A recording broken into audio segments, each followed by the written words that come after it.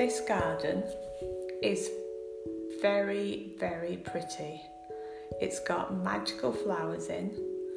It's got really long grasses in. It's calm and it's peaceful. And in between all the long grasses are some magical fairy houses where fairies live. And these fairies like to hop between each other's houses. They like to fly up into the trees. And they like to just hop around calmly and slowly.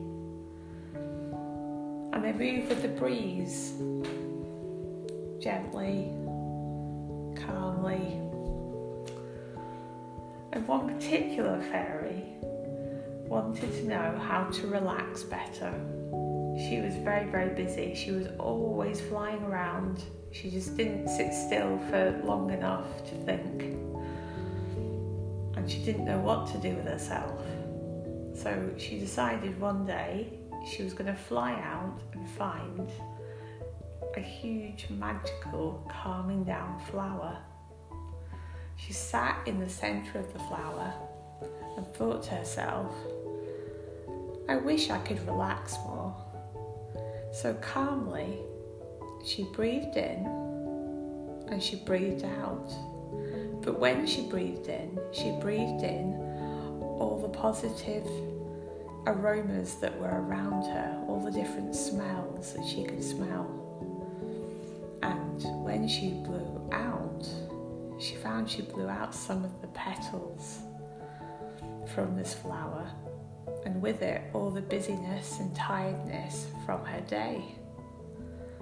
She lay back against the petals and looked up, and she saw white clouds. She saw a really bright blue sky, and she would breathe in and she would breathe out.